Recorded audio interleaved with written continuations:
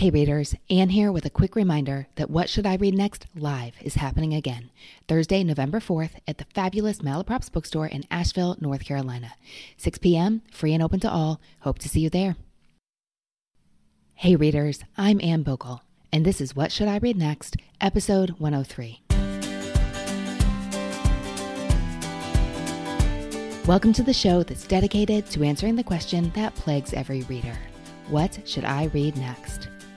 We don't get bossy on this show. What we will do here is give you the information you need to choose your next read. Every week, we'll talk all things books and reading and do a little literary matchmaking with one guest. Readers, on our recent Ask Me Anything episode, I got lots of questions about recommending books for kids. When it comes to children's recs, I rely on people who know children's books, and Literati Kids sure does. Literati Kids is a book club subscription that sends 5 beautiful children's books to your door each month, handpicked by experts. They tailor each box with age-appropriate selections for children aged 0 to 12, and around themes like mystery, adventure, and history. My 10-year-old loved his Literati box and found several new favorite authors among their personalized selections. In addition to the books, your child receives artwork from world-renowned artists, personalized stickers, and other fun goodies in each monthly box. Go to literati.com/readnext for 25% off your first 2 orders and pick your kids' book club today. Remember, no one else has kids' book clubs like these. Only at literati.com/readnext can you get 25% off your first 2 orders and receive 5 incredible kids' books curated by experts delivered to your door every month. That's literati.com/readnext. Want a confidence boost? Take coloring your hair at home to the next level with Madison Reed. Get gorgeous professional hair color delivered to your door starting at $22. This is game-changing color you can do at home and look as if you just came from the salon without the time or expense. At Madison Reed, master colorists blend nuances of light, dark, cool, and warm tones to create over 55 gorgeous multi-dimensional shades. Find your perfect shade at madison-reed.com. What Should I Read Next listeners get 10% off plus free shipping on their first color kit with the code READ. Use the code READ, R-E-A-D, at madison-reed.com. Today, I have the pleasure of chatting with Catherine Reiling, a mom, math teacher, and new Alaska resident whose go-to genre is historical fiction, but she doesn't want to read it all the time, and that's where I come in.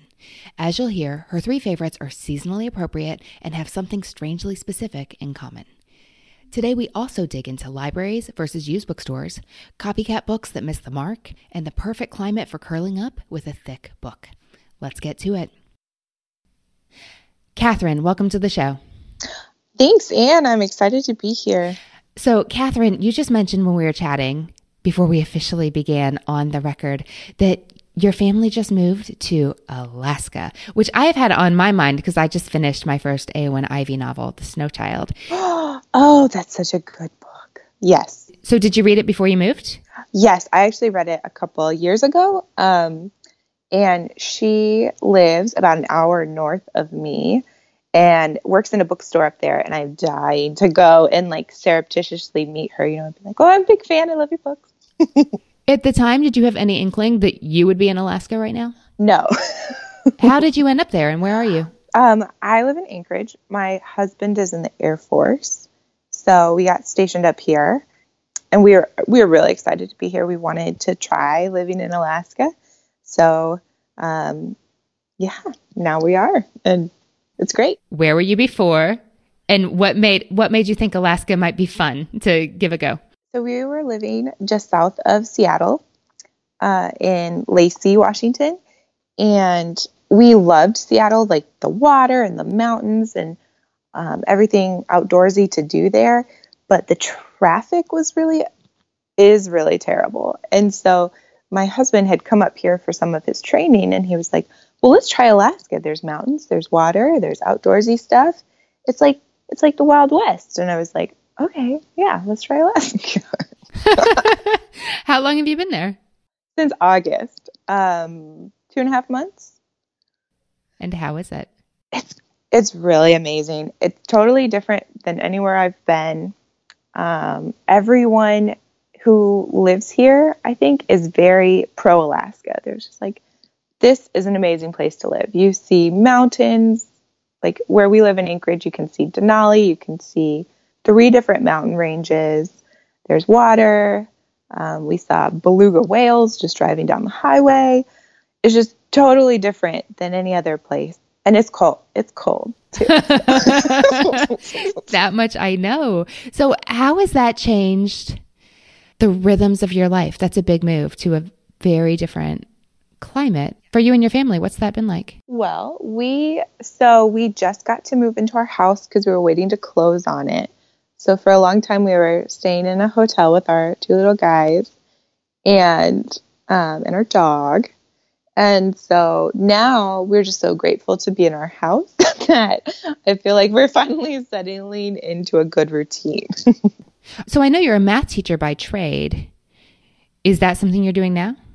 Right now I am not teaching. I have a 2, almost 3-year-old and a 10-month-old. So I'm staying home with them and loving it. I stopped teaching last year when I had my second child. But yeah, I love teaching and I really want to get back to it at some point. It's just not right now. While my little guys are so small and daycare costs are so extraordinary. Even in Alaska, maybe especially in Alaska. Yeah. I haven't even, in Washington they were so bad. So here I haven't even looked. Well, I know that you picked some scary stories to talk about today. So this seems entirely on theme. Yes. I can imagine any big move really changing one's reading life, but I don't know. I'm suddenly realizing I have preconceptions about what one's reading life might be like if one is a serious reader and then finds oneself in Alaska. So can you tell me a little bit about what this move has meant for you as a reader? Yeah. So in Washington, where we lived before, I was very familiar with the library system. So I almost exclusively used the library to find books. And I would just kind of, I would listen to your podcast or look on NPR or different lists.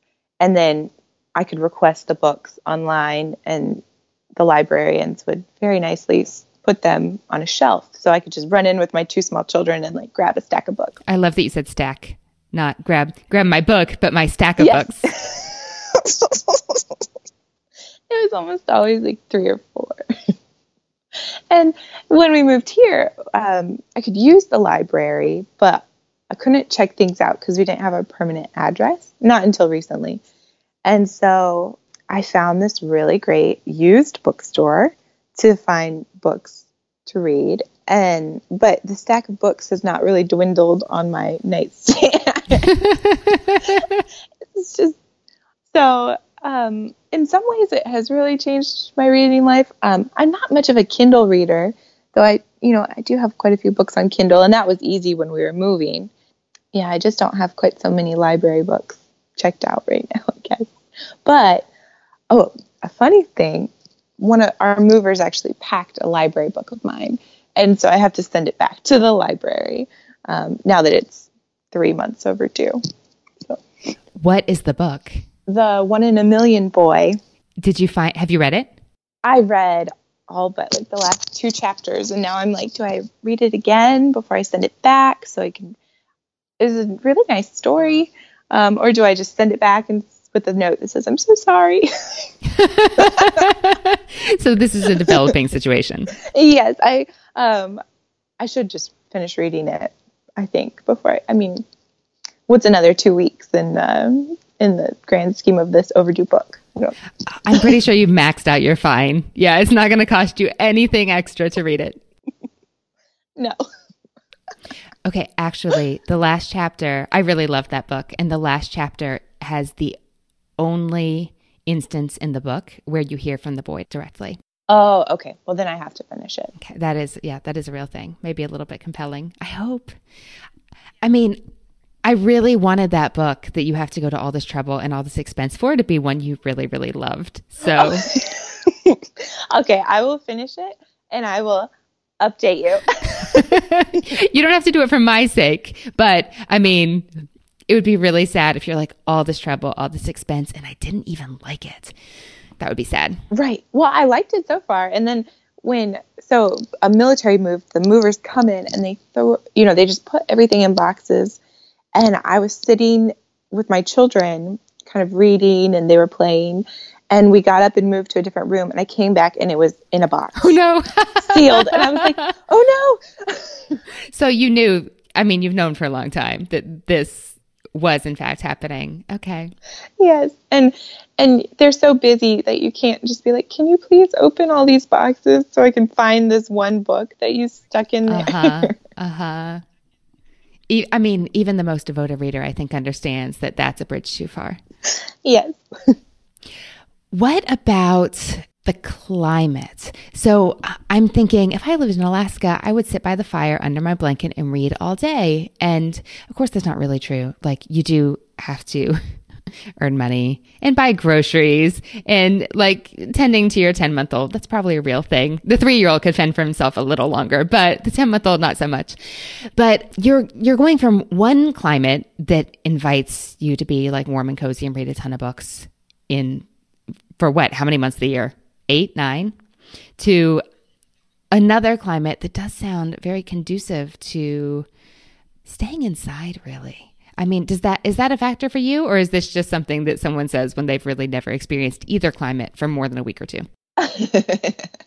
I think that's going to be very true. So we have like a little den in our new house, and it's got a cozy fireplace, and we decided not to get cable TV. So I'm thinking that through this long winter, I'll be reading quite a bit.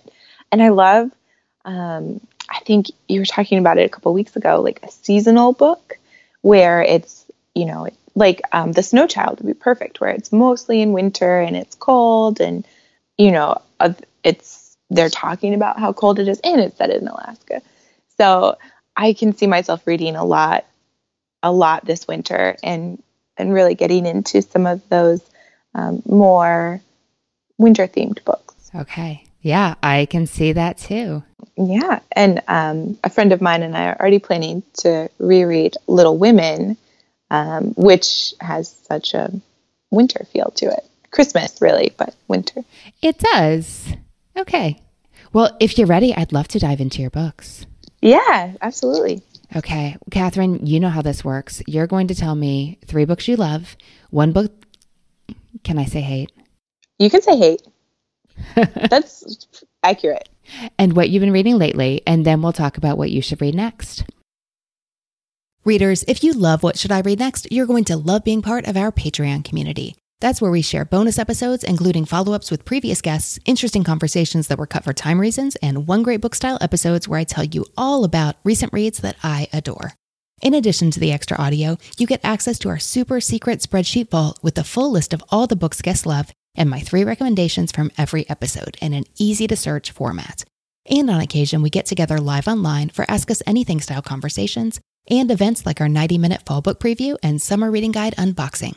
Join for all these perks and to be part of the community behind What Should I Read Next.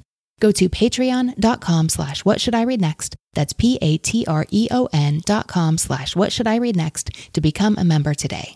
Patreon.com/whatshouldireadnext. Let's start with your favorites. What's the first book you love? Okay. The first book I love is Lincoln in the Bardo by George Saunders. So this book is a ghost story, but it is not a ghost story in a traditional sense. It takes place exclusively in a cemetery, and the ghosts in the cemetery are not scary characters. They're very tragic characters because they're stuck there. And I thought the author did such an amazing job of expanding my idea of what it meant to be a ghost and why they're more characters to be pitied than afraid of.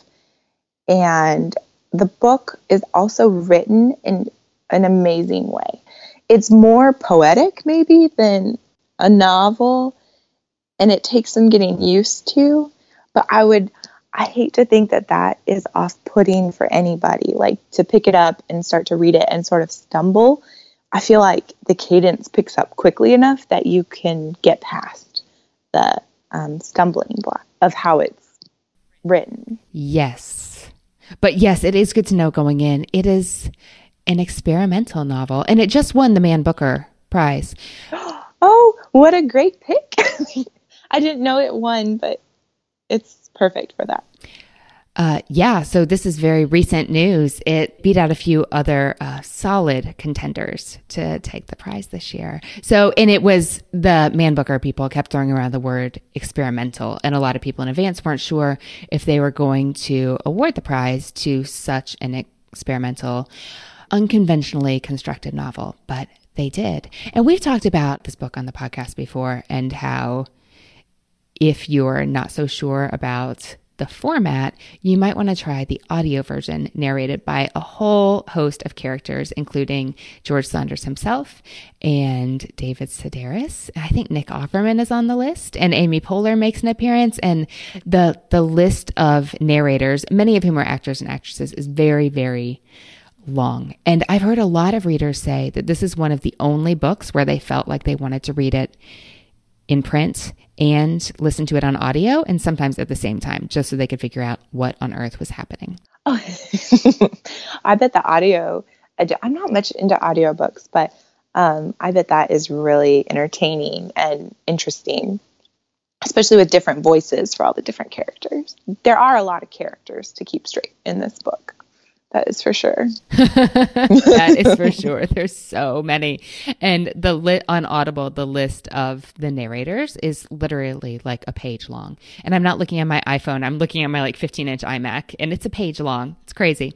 So, Catherine, on your guest submission form, you said that you are primarily a historical fiction reader. And this story does play with history we all know and interject completely new fantasy elements. But I'd love to hear a little about what it is about the historical fiction that appeals to you, and if that was a factor in you loving this particular book. Yes. So I have always loved historical fiction. And when I was a kid, I would read the American Girl books. And my sister just reminded me that we always read the Dear America novels and books like Caddie Woodlawn or Laura Ingalls Wilder's books.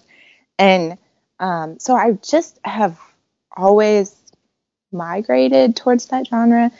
And so I actually picked this book up first because it popped up on like a historical fiction list, because Abraham Lincoln is a character in it. He's not really a main character, I wouldn't say. He's just sort of a periphery character. So I picked it up thinking, and I knew from reading a different novel a little bit about the reason that he's in this ghost story, I guess. And that's that his son died. And that was a book that I really liked also. So I just saw that connection, and I was like, oh, well, I'll read that. That sounds interesting and new. And so the historical aspect probably got me to pick up Lincoln in the Bardo. Catherine, what's your second favorite? I think, okay, I'll save the creepiest for last, I think. I really liked News of the World by Paulette Giles. This book is a Western, and it's set in Texas and Oklahoma before they were, well, maybe before they were states. I think before Oklahoma was a state. And it tells a story of an army captain or an army chaplain, maybe. I don't know. I'm not sure. But anyway, he is supposedly rescuing this girl who was taken by Indians, and he's going to return her to her family somewhere near San Antonio. And so it follows their adventure. And the author does such an amazing job of describing this setting where you could just see these two unlikely partners traveling in a wagon through like what I'm imagining as like sort of desolate landscape in Texas. And I loved it because it was a different kind of historical fiction for me. Like I wouldn't normally pick up a Western novel, and then I loved that it was places that I had been. So I've been to Oklahoma, I've been to Fort Worth, and so it was really cool to read about them when they were actually forts and not cities. Okay. So this is also a little unconventional for a book. It's really short. It is really short. Yes. Yeah. It's only 209 pages. And This is, I know I have this in hardcover and there's a sticker on it. I think it was a National Book Award. I think it was shortlisted for that award. Yes, I'm seeing that gold sticker, but I'm not sure it's an award. And then a lot of readers have commented, some love it, some hate it, that it doesn't have punctuation marks. Did you even notice? Did you care? Is that a thing for you? You know, I probably noticed when I read it, but it's so easy to read and interesting that I probably just was like, oh, weird, no punctuation, and then just kept reading. So if you love the story and you feel connected to the characters, it sounds like you're willing to go a little offbeat with the actual. Yes. Okay, excellent. That is good to know. Catherine, what's your third favorite? The creepy one you've been saving. Okay. So this novel I also picked up because it came up on probably a historical fiction list or like, you know, I typed in historical fiction on Amazon and it popped up, but it's set in the 60s and it's The Girls by Emma Cline. And this novel gave me nightmares. So I had to kind of read it in chunks. But I feel like, okay, so it's about a teenage girl and she is lonely and she happens to see these older women somewhere and she's really captivated by them. Like they seem really carefree and easygoing. And she starts to sort of trail them along and she doesn't realize that they're in a cult. So it's about a cult. And I think it's based on the Manson. Well, I know it's based on the Manson cult. So this girl, it's sort of just this tragic novel because she is very naive about what's going on until she's in too deep. And I think that Emma Cline wrote it in a very skillful way where the beginning feels really safe. And then at the end, you just have like warning lights everywhere. And you're like, what are you doing? Stop. This is not okay. And it's a page turner. And I think it's just so scary because scary to me because the girl seems so normal and is totally normal. And it just showed how she got sucked into this really awful situation. Okay, so it gave you nightmares, but you didn't put it down. What made you push through? Because a lot of people would have quit at the first nightmare. It really sucked me in. It was, maybe this is me being naive or not knowing much about the 60s, but I was describing it to my mom. I was like, I'm reading this book about a cult and all these girls and this really creepy guy. And she was like, you're reading a book about the Manson cult in the 60s? And I was like, yes, I guess. I don't know. And she was like, why are you reading that? That's so scary. But I wanted to know what happened. Like, I wanted to know if she got smart, if this character got smart enough to cut loose and then part of the novel is also like her relationship with her mother. And I wanted to know, like, does she resolve things with her mother? Does her mother come get her out of this horrible situation? What happens? And it was sort of like, for me, the Gone Girl was a similar one. Like, I really hated it while I was reading it because I thought it was so creepy. But I wanted to know what happened. And I had to find out. And I also read it in like a day. So, yeah, 2 days. So I had like nightmares and then picked it up the next day. I was like, I have to finish this book. Fast. So as to limit the nightmares. Okay. Yes, so I could read something else before I go to bed. Okay. Because unlike your first two, this is not a short book. No, but it reads very quickly. Okay. So you wanted to know what happened historically, but you also were very invested in the character. Is that right? Yes. Okay, excellent. Catherine, what's the book that was not for you? So the book I read recently that I really didn't like, I just picked it up at my mom and dad's because it is a historical fiction novel, so it seemed safe. And it was called The Flight of Gemma Hardy. I'm not remembering the author right now, but I picked up this book because it is set in Scotland sometime in the last century. And what I didn't like about it was that as I was reading, I was noticing all of these different stories that we all know that did not feel very skillfully woven together. So it starts as a Cinderella story, and with this poor orphan girl being raised by her aunt who makes her do the chores.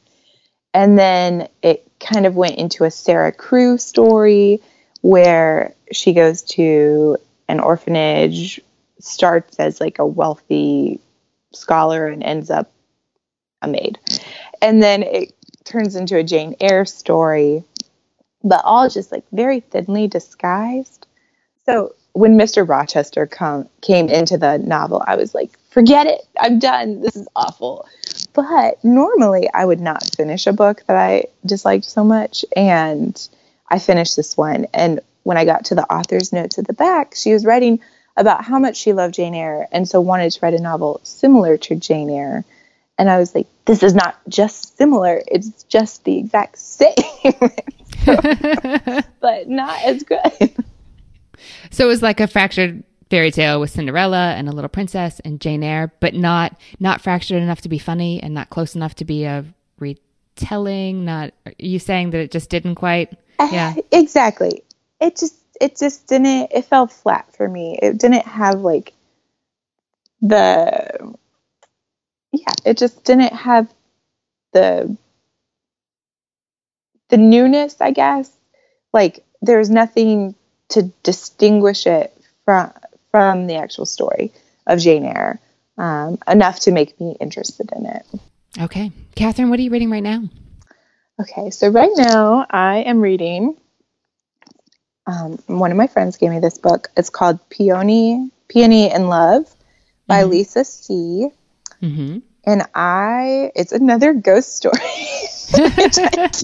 which is really funny, but it's sort of like a historical fiction version of The Lovely Bones, where this character, the main character, is dead, and she's watching her betrothed and his marriage to a second woman.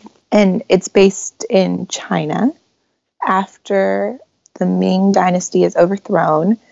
And the really interesting thing about this book is that it really has a lot of what I imagine are more like Chinese beliefs about the afterlife. So she's a hungry ghost, which I had never heard of. And a hungry ghost is a ghost that doesn't go on in the afterlife. She becomes a hungry ghost because her parents don't complete the ritual of like dotting her ancestor tablet, I guess, and putting it in their ancestral place in their house.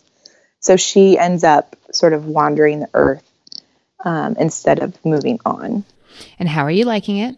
Well, I really like it. I wouldn't list it as a favorite of mine, but I'm enjoying reading it, and I like the parts about China. I like reading what is different about the Chinese culture in that time and what is different about how they treat their dead and what they expect in the afterlife. I think that's all really fascinating. Okay. Catherine, what would you like to be different in your reading life? I feel like I always tend to get to go to historical fiction, and it definitely treats me well, and I love all the novels I read, mostly in that genre, but I would I would really like to read something different. And when I was a kid, I read a lot of fantasy or science fiction, and I'm not much of a mystery reader, so I would be interested to find some mysteries that were exciting and new for me. Okay. Do you always stick to fiction? No. No. One of the best books I read this year actually was Dead Wake by Eric Larson about the Lusitania. And I found Bill Gates' book blog earlier this year and started to take some of his suggestions. And he reads a lot of nonfiction. So I've read a couple different nonfiction books this year that have been really great. Dead Wake was one, and then Jean and intimate history was really fascinating and dense. I've had that on my shelf for forever, and I'm kind of afraid of it because it's very, very thick. It's so interesting. It's really amazing. And it was one that I picked up kind of like I would read it in spurts. Like that was my nap time read for a long time. And then I would read something else later, like at bedtime. But it's so good. And I haven't taken a biology class since high school. And I thought, so some parts were very, like I had to remember like, okay, what's a mitochondria? And okay, what are they talking about? But, I'm not sure how much of that I'd remember either. Yeah, it's very good. And I feel like since gene therapy or gene research comes up so often, I feel like it gave me a more informed perspective of some of those sorts of things. So fantastic. Well, I feel like we could take this in a million different directions. And we will, with your help, we will hone in and find you good books to read. Catherine, let's talk about your books. Okay. Here is what I'm noticing. It seems that you've managed to find very interesting books that on the surface don't have a ton in common, which is amazing. I don't know if you consider yourself an easy to please reader, or as long as you choose what you like. Of course, I guess we're all easy to please.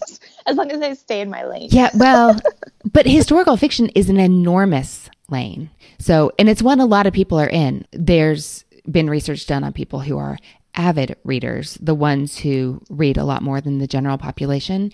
And one of their big go-to genres is historical fiction. And interestingly, another big go-to genre is for the people who read way more than the national American average. I believe this is American data I've read, not worldwide data. Avid readers who read more than 12 books a year read tons of historical fiction and tons of mysteries. Also tons of series, which that series part isn't surprising. And they also tend to be avid library users. So you are checking all the boxes except for those mysteries. So maybe we should find you a mystery. So you're open to nonfiction. It sounds like you've made it a goal to read more recently. And you're interested in checking the boxes on a few classics, books that readers should feel like they should read one day. And that's the individual reader should, not my should. And I do see the theme of really interesting stories and characters, even if you don't like them, even if they're not relatable, but they're still compelling. Yes, I feel like I need a good character to really love a novel or a book in general. Okay. Now, first of all, I want to throw off a couple books for you that I don't feel like they really count because we've talked about them on the podcast before, but given what you've said, I really would like you to at least consider reading because I think you might really be glad if you did. Lonesome Dove by Larry McMurtry, because it's another Western, wonderful story, one that lots of readers who say, like, I don't like Westerns. I do not read Westerns. They're not for me, have picked it up and been really glad they did. It's enormous, but just based on how much you liked News of the World. Okay. My husband just read that because we heard it on your podcast while we were driving. Mm-hmm. Yeah, because we talked about it before. Yeah. That's funny. It seems like you're going in the wrong direction. And he really liked it. He kept talking about the characters, and he doesn't usually talk much about characters in books he's reading. Also, Team of Rivals by Doris Kearns Goodwin. Okay, that is on my bookshelf, but I haven't read it. How do you feel about baseball? Baseball? That's not what you were expecting me to say, huh? No, but I do really like baseball. I'm a Mariners fan, so it can be a little hard to like baseball. Oh, we're Cubs fans around here, which never goes well until last year. It was so strange. Like, where are we and what happened? Okay, so we're pivoting. These books are cousins, actually, or maybe they're like second cousins. News of the World and this Doris Kearns Goodwin nonfiction. I mean, that's all she writes is nonfiction. But she has this really interesting memoir. This is a much more personal book than most of what she's written. It's called Wait Till Next Year. And I wouldn't recommend this to everybody, but because you're so interested in like immersing yourself in other times and places, and this is a really important one in the in the place you live, that being the United States of America, not Anchorage, Alaska, but I don't know, I guess you could stretch. She wrote this memoir called Wait Till Next Year. And in it, she writes about growing up a huge baseball fan in the 1950s, in the suburbs of New York City, in the post-war era.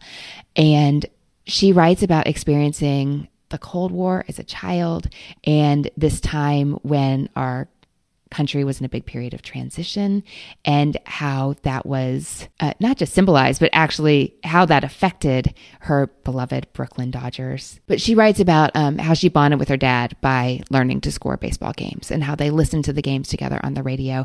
And just those little details, like they listened to the games together on the radio, really immerses you in this different time and place that feels very accessible, but also completely different than the era you and I are living in. So this was first published in 97. It's not brand spanking new, but I kind of like that about it for you too. Does that sound interesting at all? It's not long. It's less than 300 pages. It's been out a while now. It'd be easy to get at the Seattle Library. I'm not sure about the Anchorage Library. And it's just really interesting to hear this person who's so devoted to telling other people's histories, to hear her kind of tackle her own life, and you hear how and why she became so interested in preserving the stories of bygone eras. I think that sounds fascinating. And just as you were saying, like baseball, 1950s, New York City, Brooklyn, I was just sort of like imagining a Brooklyn street with all those like brownstones. And yes. I mean, that sounds really nice. She talks about going to the corner store and hanging out with the neighbors and like skipping off to school by herself when she was 7 years old. Like it's a different time, which was really fun to read about. But it doesn't seem so far away that you just think that it sounds like the stuff of fiction. Like, you know, this happened to someone who's still alive and writing in our generation. Right. Yeah, that sounds really good. Really, really interesting. Now, to take a heart... And more accessible than Team of Rivals. No, Team of Rivals is so good. You have to... I realize this sounds ridiculous. You have to give it grace for the first 100 pages, because if you start reading it, you'll be like, who are all these people I've never heard of and why do they matter? She tends to be exhausting, but in the same way like Ron Chernow can do. Except for those first pages, it's not dry or dull. Like but it takes a long time to set the scene for a 900-page book. But once she does, you're like, oh my gosh, how did I never learn this? Or I just didn't understand. Like I only understood one aspect of the story happening over here, and I didn't realize how all these other pieces were also going on and also really mattered. And why didn't anybody tell me this before? So I think any nonfiction book that can make you say, I can't believe I never knew this, is really impressive. Like I love that in a book. And I know that I am far from the only nonfiction reader who loves that experience. Well, so that definitely sells it to me more than I think I picked it up quite a few years ago. I think when President Obama they were selling it as like he had read it to make his cabinet. And I was like, oh, that's really interesting. But you just sold it to me way more than that. I'm glad to hear it. Well, yeah, because one is reading it out of duty and the other is reading it because it's really fascinating. And those are two very different motivations. That is very true. And then to like U-turn and go back the direction we came from, 11/22/63 by Stephen King is also coming to mind. And again, it's one we've talked about on the podcast before. I think we might have talked about it on the very first episode of What Should I Read Next? Because I think Jamie Golden might have chosen it as one of her favorites. But it's a story that relies heavily on actual history and goes from there in the same way that Lincoln in the Bardo does. So that one is about the Kennedy assassination, and it is not scary, but it's seriously creepy. And I feel comfortable recommending you a seriously creepy book. Yeah. Okay, so that's 3 titles, but we're only counting one toward your tally here. Oh okay. Okay, I am really wondering... Okay, first of all, I'm wondering if I can just like bomb you with books. Are you okay with that? Sure. Okay. So since we are camping out on creepy today, have you ever read Wuthering Heights by Emily Bronte? I have not read Wuthering Heights. I personally, all right, readers, get your pens ready or your fingers ready so you can type out your hate mail. I personally think it's a book that I never want to read again, but I'm really glad I read. And I just read it in the past few years. And so this is Gothic novel, passionate love story between Catherine Earnshaw and Heathcliff. So you, as a reader, it's good to know who those characters are because they're referenced in fiction all the time. And I've realized that if you've not read those books or you don't know about those books, you just don't get it. And it's fun to know what other authors are talking about. Like to actually spot the literary references makes you feel like, oh, I am among readers and I understand. So thank you for writing to me.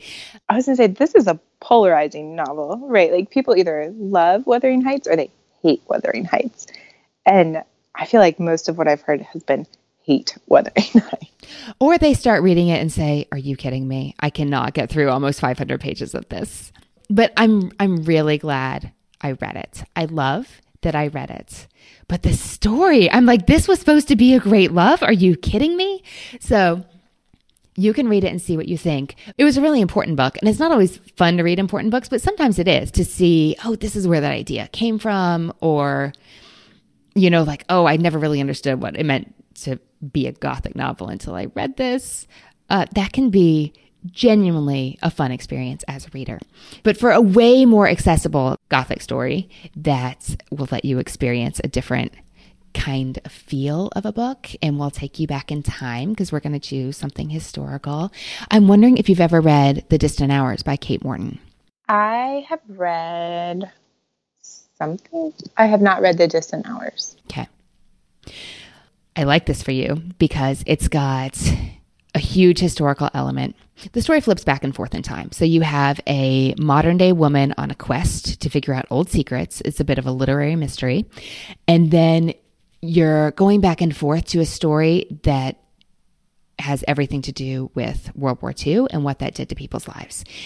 And much of the action takes place inside a literally falling down castle.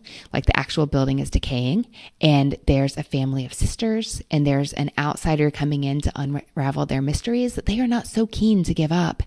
And it's just got this feeling about it, like this ominous atmosphere hanging in the air where you're like, I'm not really sure what's happening, but I think I want my flashlight and a friend. It's not the stuff of nightmares, but it's not scary, but it's really gloomy. Yes, very moody. There aren't any actual ghosts, but like these sisters definitely seem haunted by what happened then, like the memories of what happened long ago.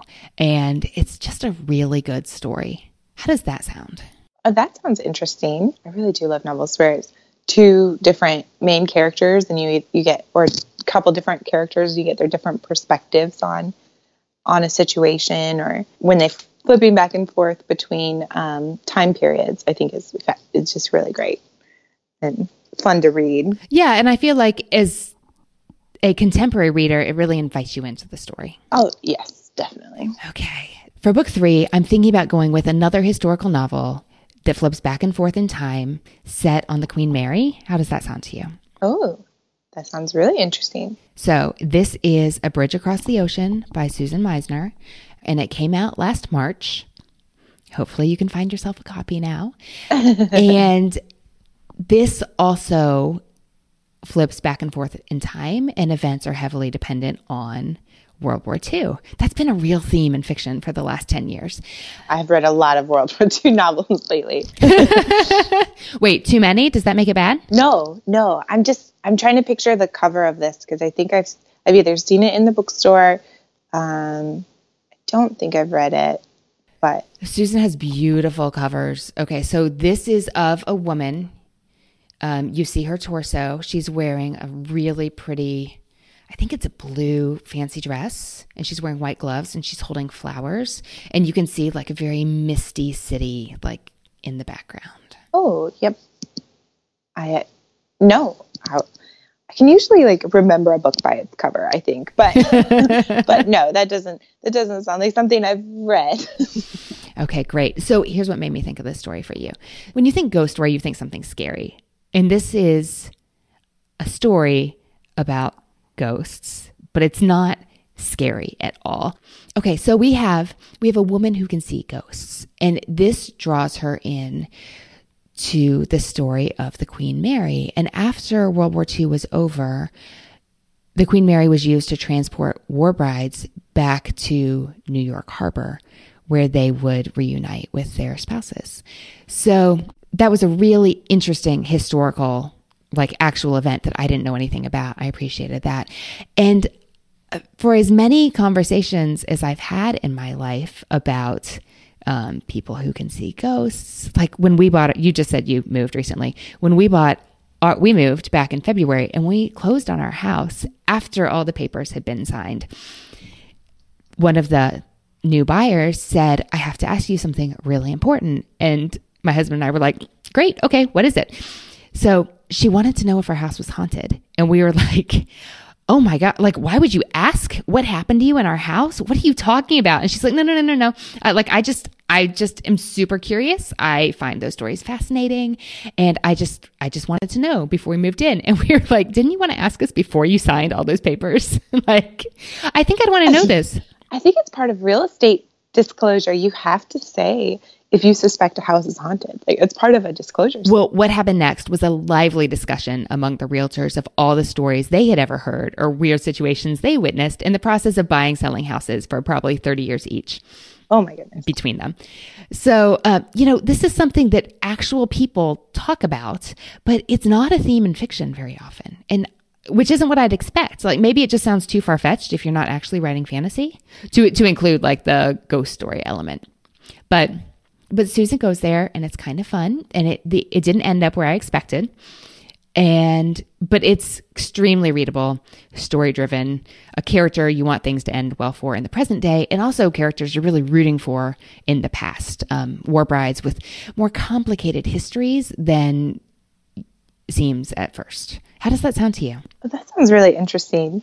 Especially now, I feel like I'm going to go Google the Queen Mary and learn more about the war bride ship. You absolutely should. That sounds like a fun internet rabbit trail. Yes. Catherine, of those 3 to 6, 7 books, depending on how you want to define it, what do you think you'll read next? Okay, so I feel like I want to read something long and sort of gloomy. I'm trying to think of all the happy books I've read lately, and there's just not very many. So, a lighthearted novel, but I feel like I might pick up The Distant Hours next. All right. I like the sound of that. I can't wait to hear what you think. Catherine, thanks for talking books with me today. Thanks, Anne. It was really fun. Hey, readers. I hope you enjoyed my conversation with Catherine today. Head to the podcast site to share your recommendations for Catherine and let her know there what you thought of my recommendations. That page is at whatshouldireadnextpodcast.com/103. That's 103. And it's where you'll find the full list of titles we talked about today. Readers, don't forget to join us in Asheville on November 4th for What Should I Read Next Live. This fall, we've done several events in independent bookstores. They have been amazing, and I hope you get to experience this for yourself. Saturday, November 4th, 6 p.m. Hope to see you there. Readers, one of the easiest ways you can support the authors and podcasters you love is to write a review. It's free, it's quick, it's easy. You don't even have to be wearing pants to do it, but it makes a big difference to us. If you enjoy this podcast, I would appreciate it so much if you would review it on Apple Podcasts, because that makes it easier for your fellow book lovers to find our show. If you enjoyed my book, Reading People, How Seeing the World Through the Lens of Personality Changes Everything, would you take a minute and leave a review on a site like Barnes & Noble or Amazon or Goodreads? Your fellow readers rely on your reviews to decide what to read and to listen to next. And that's why writing a quick review means so much to your favorite authors and podcasters. Thanks in advance for those ratings and reviews. I appreciate them so much.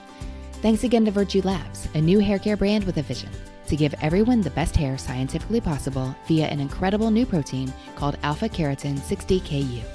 Alpha Keratin 60KU is a whole human protein that's identical to the keratin in your own hair. It was discovered 6 years ago by a group of bioscientists and has the ability to resurface and fill in cracks from damage, giving you more bounce, more shine, and more strength in your hair. And now you can get it exclusively in Virtue Labs' line of shampoos, conditioners, and styling products.